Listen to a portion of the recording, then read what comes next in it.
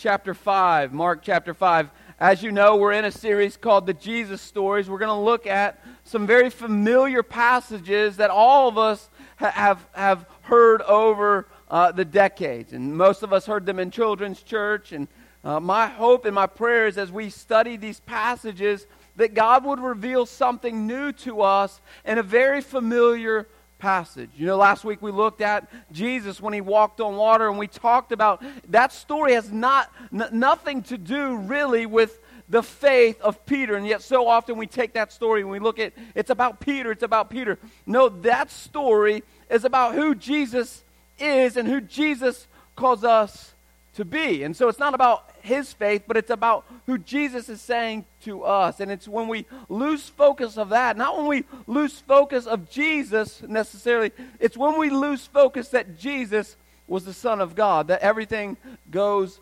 awry. And this morning we're going to follow up that story. It comes right after that story. It's a very familiar passage. It's where Jesus sends the demons into the pigs. And we're going to look at that passage this morning. And so let's turn to Mark chapter 5. And so I'll do like I did last week. I'll read a little and then I'll teach a little, and I'll go back to reading and teaching a little different than I normally do. But I think it's important that this narrative be taught like a narrative.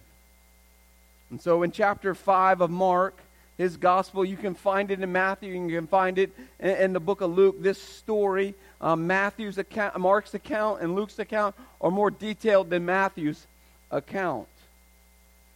And so remember the backdrop, remember what's going on in this moment. The disciples had just been with Jesus when Jesus calms the storm.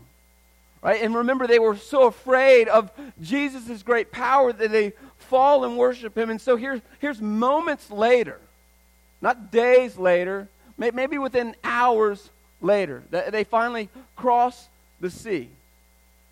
And it says this, and they came to the other side. They is important. They, that means all of them, all the disciples with Jesus. And I wonder what the rest of that boat ride was like that evening. As they were in the boat and they were talking after Jesus had calmed the seas and after they had seen him walk on the water. I just wonder what those conversations were like in the boat. And I wonder if you're anything like me, there's those moments that God does these big miraculous things and we kind of just want to sit in them. Right? We kind of just want to soak them in. And I wonder for the disciples that day, as they were sitting in the boat, they just wanted to kind of take a breather. Like, man, did that really happen? Like, anyone ever been there before? Like, there's these big things that God does, and then we sit down and we just think, man, I need to soak it all in. I wonder if that was going on with the disciples.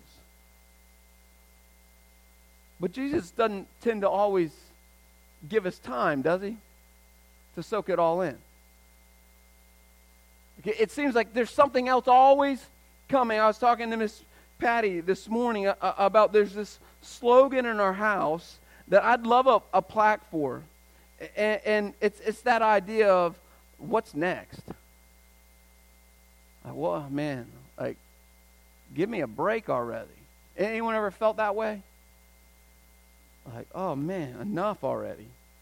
Well, I wonder if that's what was going on in the hearts of the disciples, in the conversation of the disciples. And then we see they came to the other side of the sea, to the Gerasenes.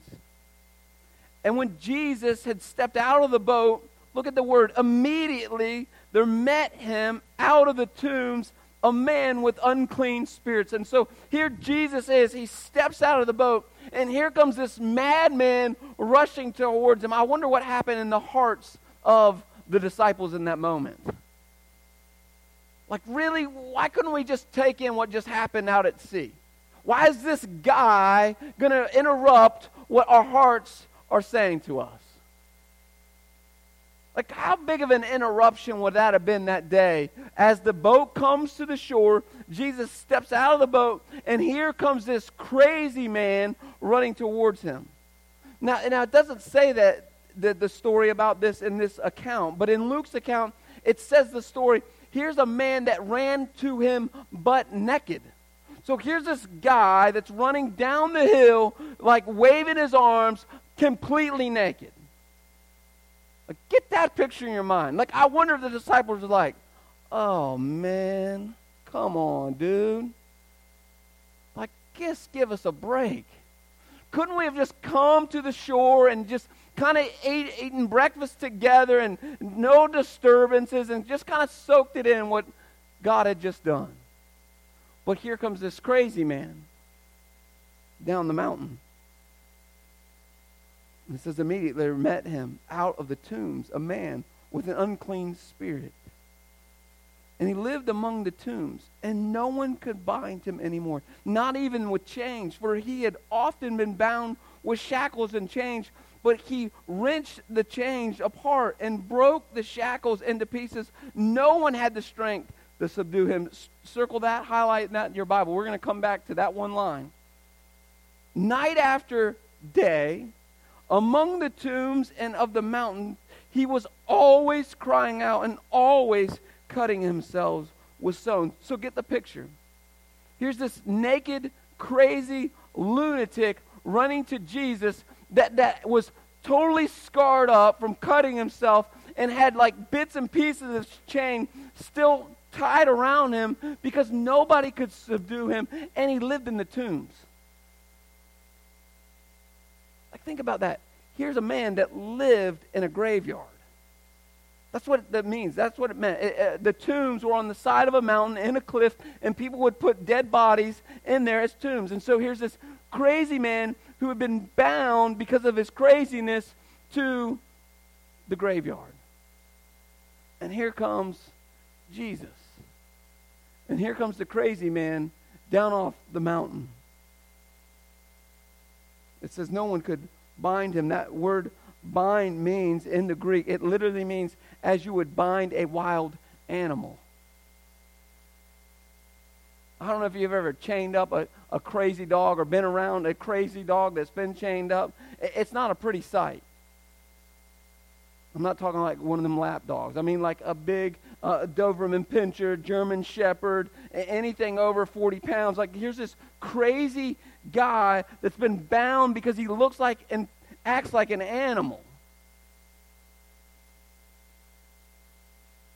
Just a side note. We'll get there in a moment. I don't want us to miss this. This is you and I. We are the man in the tombs that acts like a crazy animal that nobody can bind. And we can come to this passage and we can say, man, I'm glad I'm not like that guy. I'm glad I'm not him. I'm glad I got my clothes on. I'm glad I don't got shackles around my ankles. I'm glad I'm not out of my mind. But the reality, the truth is, all of us in this room are just like this man because we need what this man gets. So don't mistake, man. We can look and we can have pity on this man and we can look at this guy and think, man, I'm glad that's not me. No, this is you. This is me. Amen? Do we believe that? This is all those children we just saw in Africa. They're all bound. They're all in chains. They're all in chaos. Which means we all need the same thing. We need someone to rescue us from the chaos. Did Jesus not just do that at the boat? You see, in that moment, Jesus rescued them from the chaos of the storm. He had supernatural powers over nature. This story is going to show us that Jesus has supernatural powers over the supernatural. Do we believe that this morning? And so here's this crazy lunatic. He runs to Jesus. And when he saw Jesus from afar, he ran and fell before him. Now that idea is this crazy man sees Jesus, and from afar, what's going on internally in him, the demons recognize the power of Jesus as he stepped out of the boat for who Jesus was. It was the Son of God. We'll see that here in a moment. And yet I wonder for us, church, do we see Jesus that way? Do we run to Jesus because we see him for who he is, the powerful Son of a holy, living God. He falls out before Jesus. He falls down in a place of worship to Jesus. And then crying out in a loud voice, he said, "What have you to do with me, Jesus, what Son of the Most High God? I adjure you, by God, do not torment me." And we'll see here in a moment, this was not the man that was speaking. This was the demons that were speaking in him, which says to us, it goes back to James chapter 2, even the demons believe in who Jesus is, and they shudder. How come the demons know who Jesus is? Because the demons, as we see in the text, are fallen angels. Who are the fallen angels? They're the 1/3 of the angels that fell with Satan when Satan said, "I want it my way." And then these angels became demons out of a place of demand for something they had no business demanding, the glory of God. And so the demons know their ultimate fate because they know what Jesus said he was going to do to him. And you can see this in the book of Isaiah. Jesus said, and God said to Satan and to the angels, the fallen angels, the demons, "Hey, you can have your way now, but your time's coming." And so the demons know their time is coming. That's why they fall before Jesus. They're not falling before Jesus in an act of worship, as an act of surrender. They're falling towards Jesus in an act of desperation to be saved from what their fate is going to happen to them. Don't torment us. Don't torment us. I know the torment's going to happen. Like, they know the torment is going to happen. And I wonder for us, church, do we believe the way the demons believe? Do we really believe the ultimate power of a holy, living God? You see, this story isn't about the demons. This story has everything to do with the power of Jesus Christ and the belief of who he is. And see, if all of it happens, if we just stop where the demons stop, "Hey, Jesus, I'll worship you so that blank doesn't happen," that's not enough.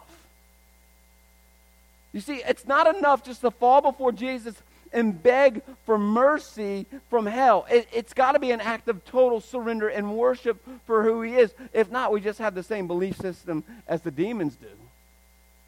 You see, the demons weren't falling before Jesus that day to worship him. They were falling before Jesus to beg for mercy.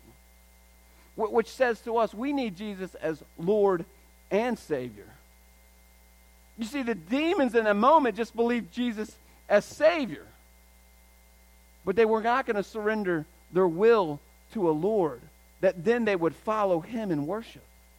You see that in the text? And so here it is. This man with all these demons fall before Jesus because they understand who Jesus is. They understand the power that Jesus has, and they beg him not to torment them. For he, the man with the demons, was saying to him, Jesus was saying to him, Jesus was saying to him, "Come out of the man, you unclean spirits." And then Jesus asked them, "What is your name?" Highlight that in your Bible. That's so important. Anytime you see anyone talk about names, that had everything to do with their nature and their character. It wasn't just a name. Like, you know, for us, we have, there's people have names. But back then, when you name somebody something, it had everything to do with their character, their nature, who they were. It had more so than the name. It had everything to do with their identity. And so Jesus says, "Okay, I'm going to get to know you, your real nature. I'm going to call that out." And so he says to him, "Hey, what's your name? Who are you? By what nature do you do the things that you do?" And then the man replied, "My name is Legion, for we are many." The word legion there has everything to do with the Roman society, with Roman armies. And so most scholars say that legion meant over 6,000 soldiers. He says to Jesus, "Hey, our name is Legion because there's many of us." And if legion means 6,000, here's a man that had 6,000 demons in him. Think about the torment that man had every moment of his life. For a moment. 6,000 unclean spirits in him all the time is what he said. He never rested. He never had a break. He never could sit down. He was always being tormented.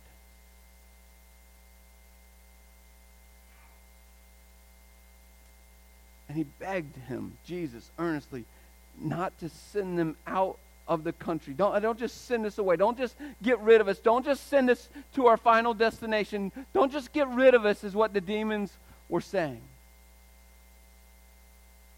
We know, the demons saying, we know you have all power and all control, and if your decision is to get rid of us once and for all, you could do that in this moment. So please, Lord Jesus, don't do that to us.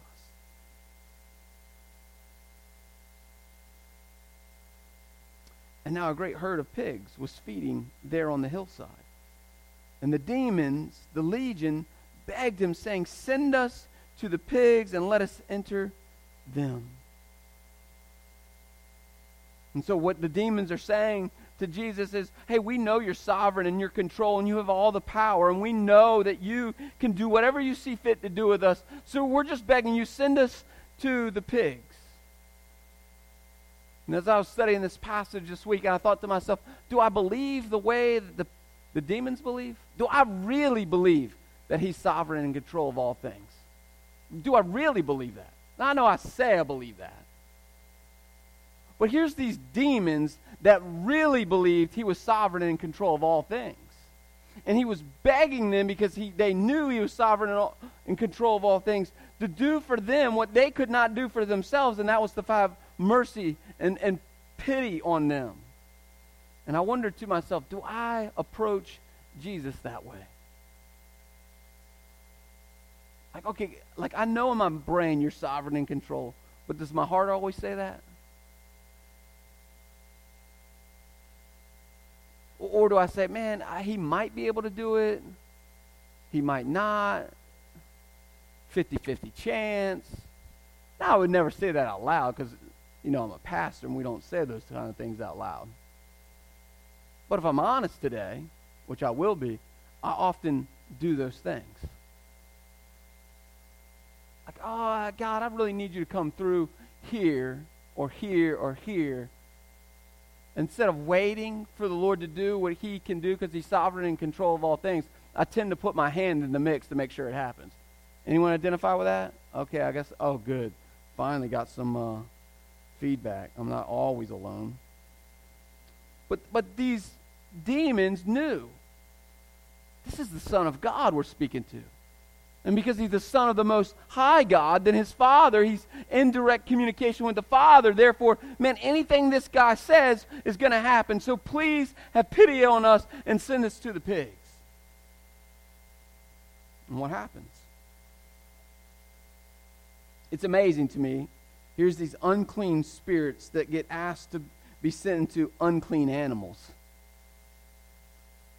You see that in the passage? Like, we just see pigs, but pigs in the Jewish culture was a very unclean animal. So here's this unclean man that's been in a tomb that has unclean spirits in him that is asking, hey, send us out of this uncleanliness, of our own uncleanliness, into more uncleanliness. Amazing. That were feeding on the hillside. And they begged him, saying, send us to the pigs. Let us enter them. And so what happened? 5 amazing words. So he gave them permission. See, they couldn't enter those pigs. They couldn't go anywhere without the sovereign God saying, okay. You see that in the text? It was because of the permission of the sovereignty of God that those unclean spirits left an unclean man to enter into an unclean animal. It's only because of his permission. Do we believe that, church? See, this passage shows us who Jesus really is. He's sovereign in control of everything. From the man in the tombs, to the demons in the man in the tombs, to even the pigs on the seashore. So he gave them permission, and the unclean spirits came out and entered the pigs. And the herd, numbering about 2,000, rushed down the steep bank into the sea and drowned at sea. Now, we just simply see this as, here's this herd of pigs. Jesus sends these unclean spirits in. This herd of pigs runs down the mountain and they drown. But do you realize what just happened? Think about it. I'm no farmer, but 2,000 sounds like a lot of pigs, which means that's a lot of money. And back then it was even more money than what it is now. 2,000 pigs from these herdsmen rushed down and drowned themselves. What does that happen to the herdsmen? They got nothing. You don't think Jesus knew that?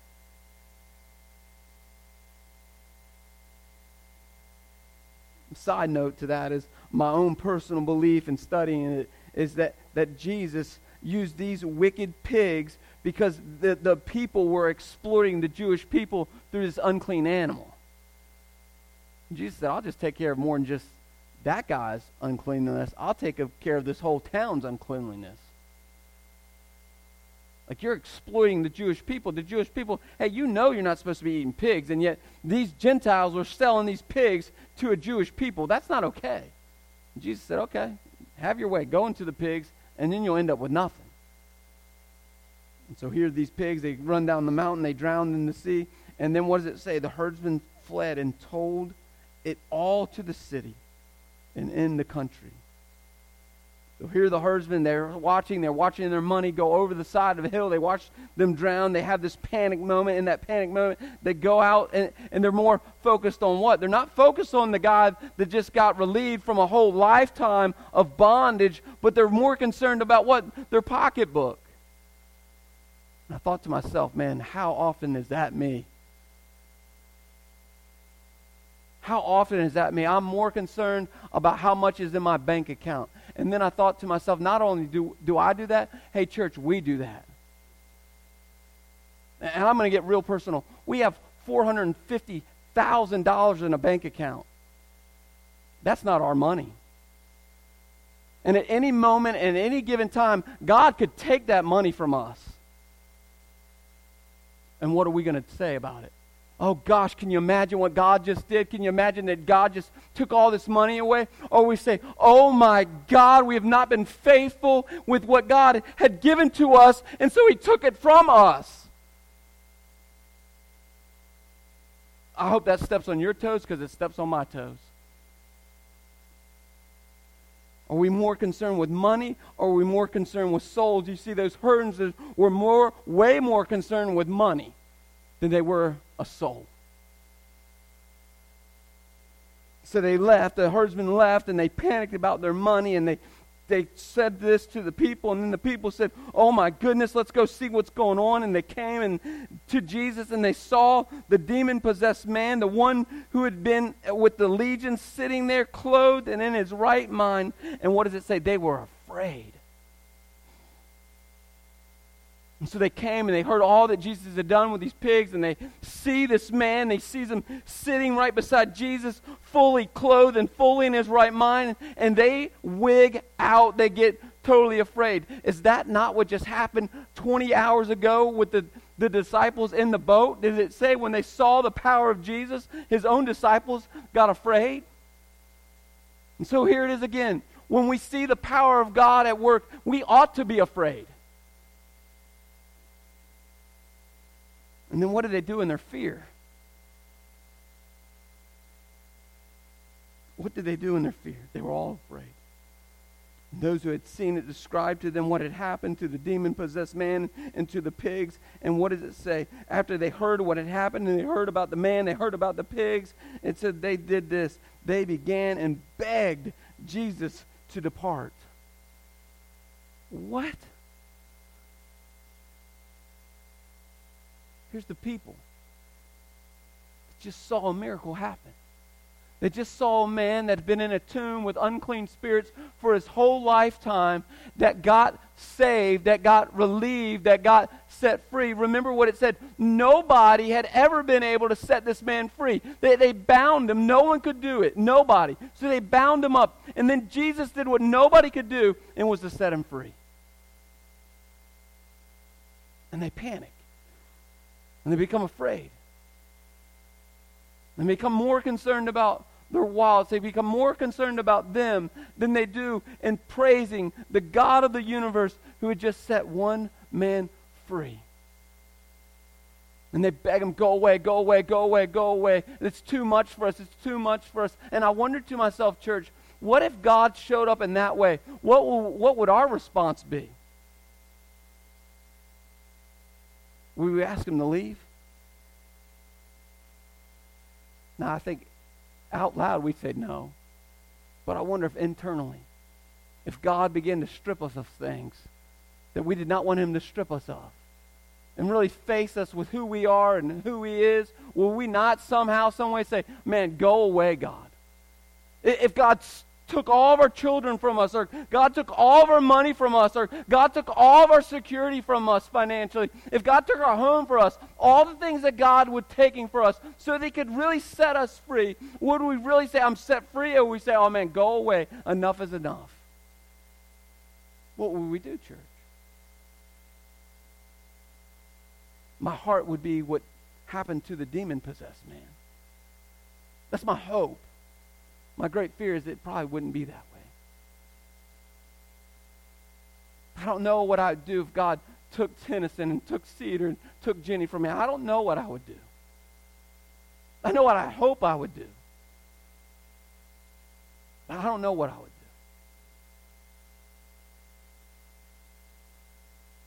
Whatever that thing is as you sit here, man, if God took that from me, I don't know what I would do. Then we have an idolatry problem.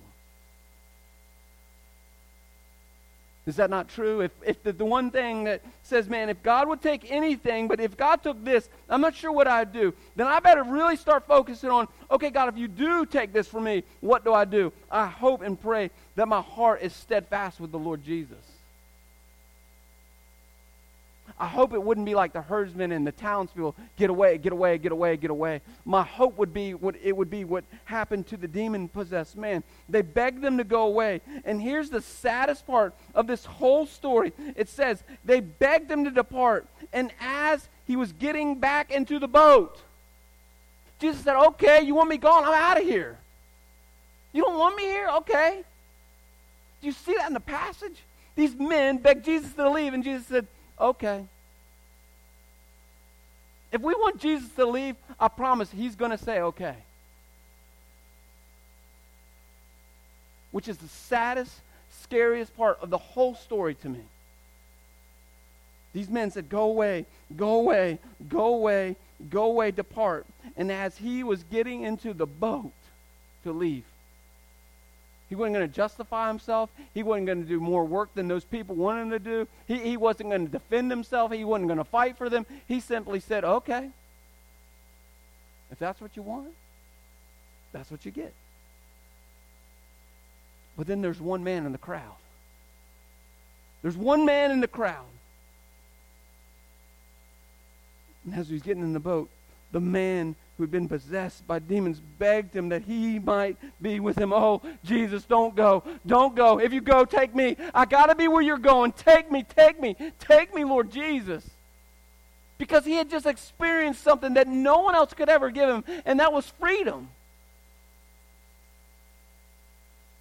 And then in a turn of events, what does Jesus say to the man?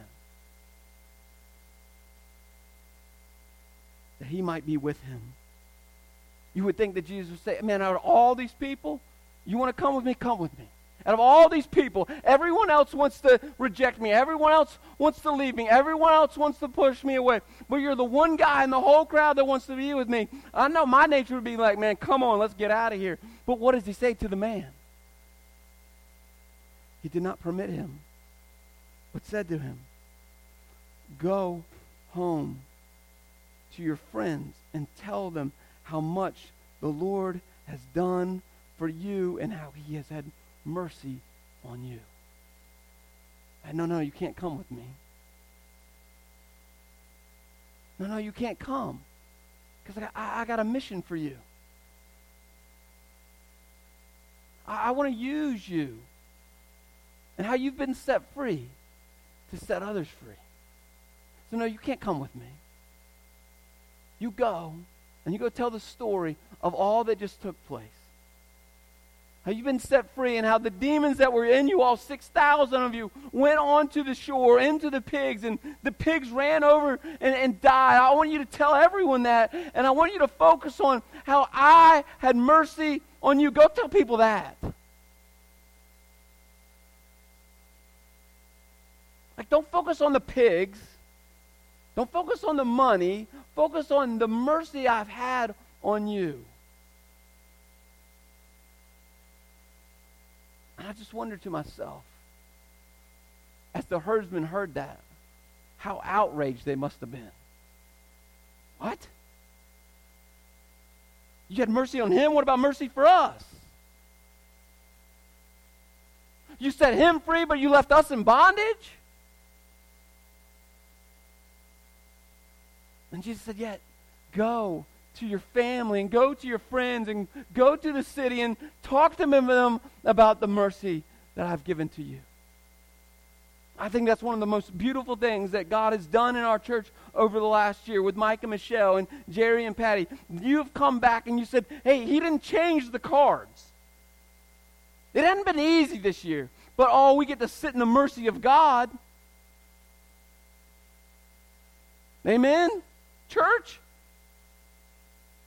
And what God is saying to us, church, man, I might strip you of a lot of things, but what I'll strip you of will always leave you with a great place that I will always have mercy on you. Now go tell about the mercy. You know, we just talked about it several weeks ago. Here's what we call a grace story. Here's this man that had been relieved from the demons to be used by God to go set people free. We see this play out in a couple chapters. But this man went into the Decapolis, the town of 10 cities, and proclaimed it, which prepared the way of the Lord Jesus when he came. And when he preached the message, it says that many in there came to know him. I have everything and every right to believe it was because the demon-possessed man went and witnessed and made way for the king. Amen? I just wonder, church, for us, are we preparing the way for the king? You see, every one of you, if you know Christ today, you have been set free.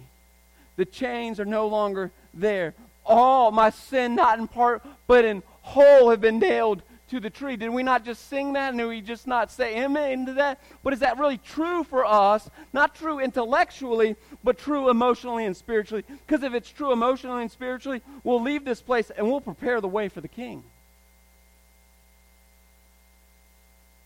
That we will say, man, God has set me free. And if God has set me free from these chains, and I see how God did this, man, I'm going to make sure that every man, woman, and child within a 5-mile radius gets the opportunity to see the mercy of God. And how are they going to see the mercy of God? It's going to be played through me who's received the mercy of God. Amen? And so we take our grace story the same way that the demon-possessed man took his grace story into a great city and prepared the way for a king. But it's going to start all the way back to, do we believe that you and I were this? He lived among the tombs. And no, they could not ever bind him enough. And they could not chain him enough. And they bound him so often that his chains were broken. And no one had the strength to subdue him. No one in this room has the strength to really set us free or to make us free. That's really what they're talking about in this passage. And yet, do we believe that Jesus did exactly for this man what he's done for each one of us, and therefore he can do that for every man, woman, and child that he allows us to be in contact with? Do we believe that about the children we just prayed over as we send these missionaries back into the school tomorrow? That the God of the universe that set them free can use these teachers and this faculty to set the hearts of the children through a public education. Do we believe that? Or are we going to be more concerned about the 2,000 pigs? Are we being good stewards with all the resources that God has given to us? All of them. From every dime that's in my pocket to every breath that I breathe. Are we, the church, being good stewards with that? Or we be the herdsmen that sit on the shore and say, I can't believe you've done that. I can't believe you'd rob me of those things to set one man free. I ask the question, is $450,000 in the bank worth one soul coming to know Jesus? Is it worth it? Or will God release us of holding so tightly to what he's given to us so that we can take the glory of God to a lost world and help set people free from the bondage that they have because of they do not know Christ Jesus? Will we live open-handed, or will we live like the herdsmen? Let us pray.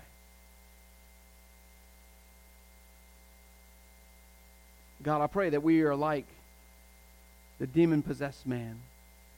That we recognize that you have set us free, and we're free indeed, and we want to follow after you, and that you would then say and turn to us, say, oh, no, go and proclaim the mercy.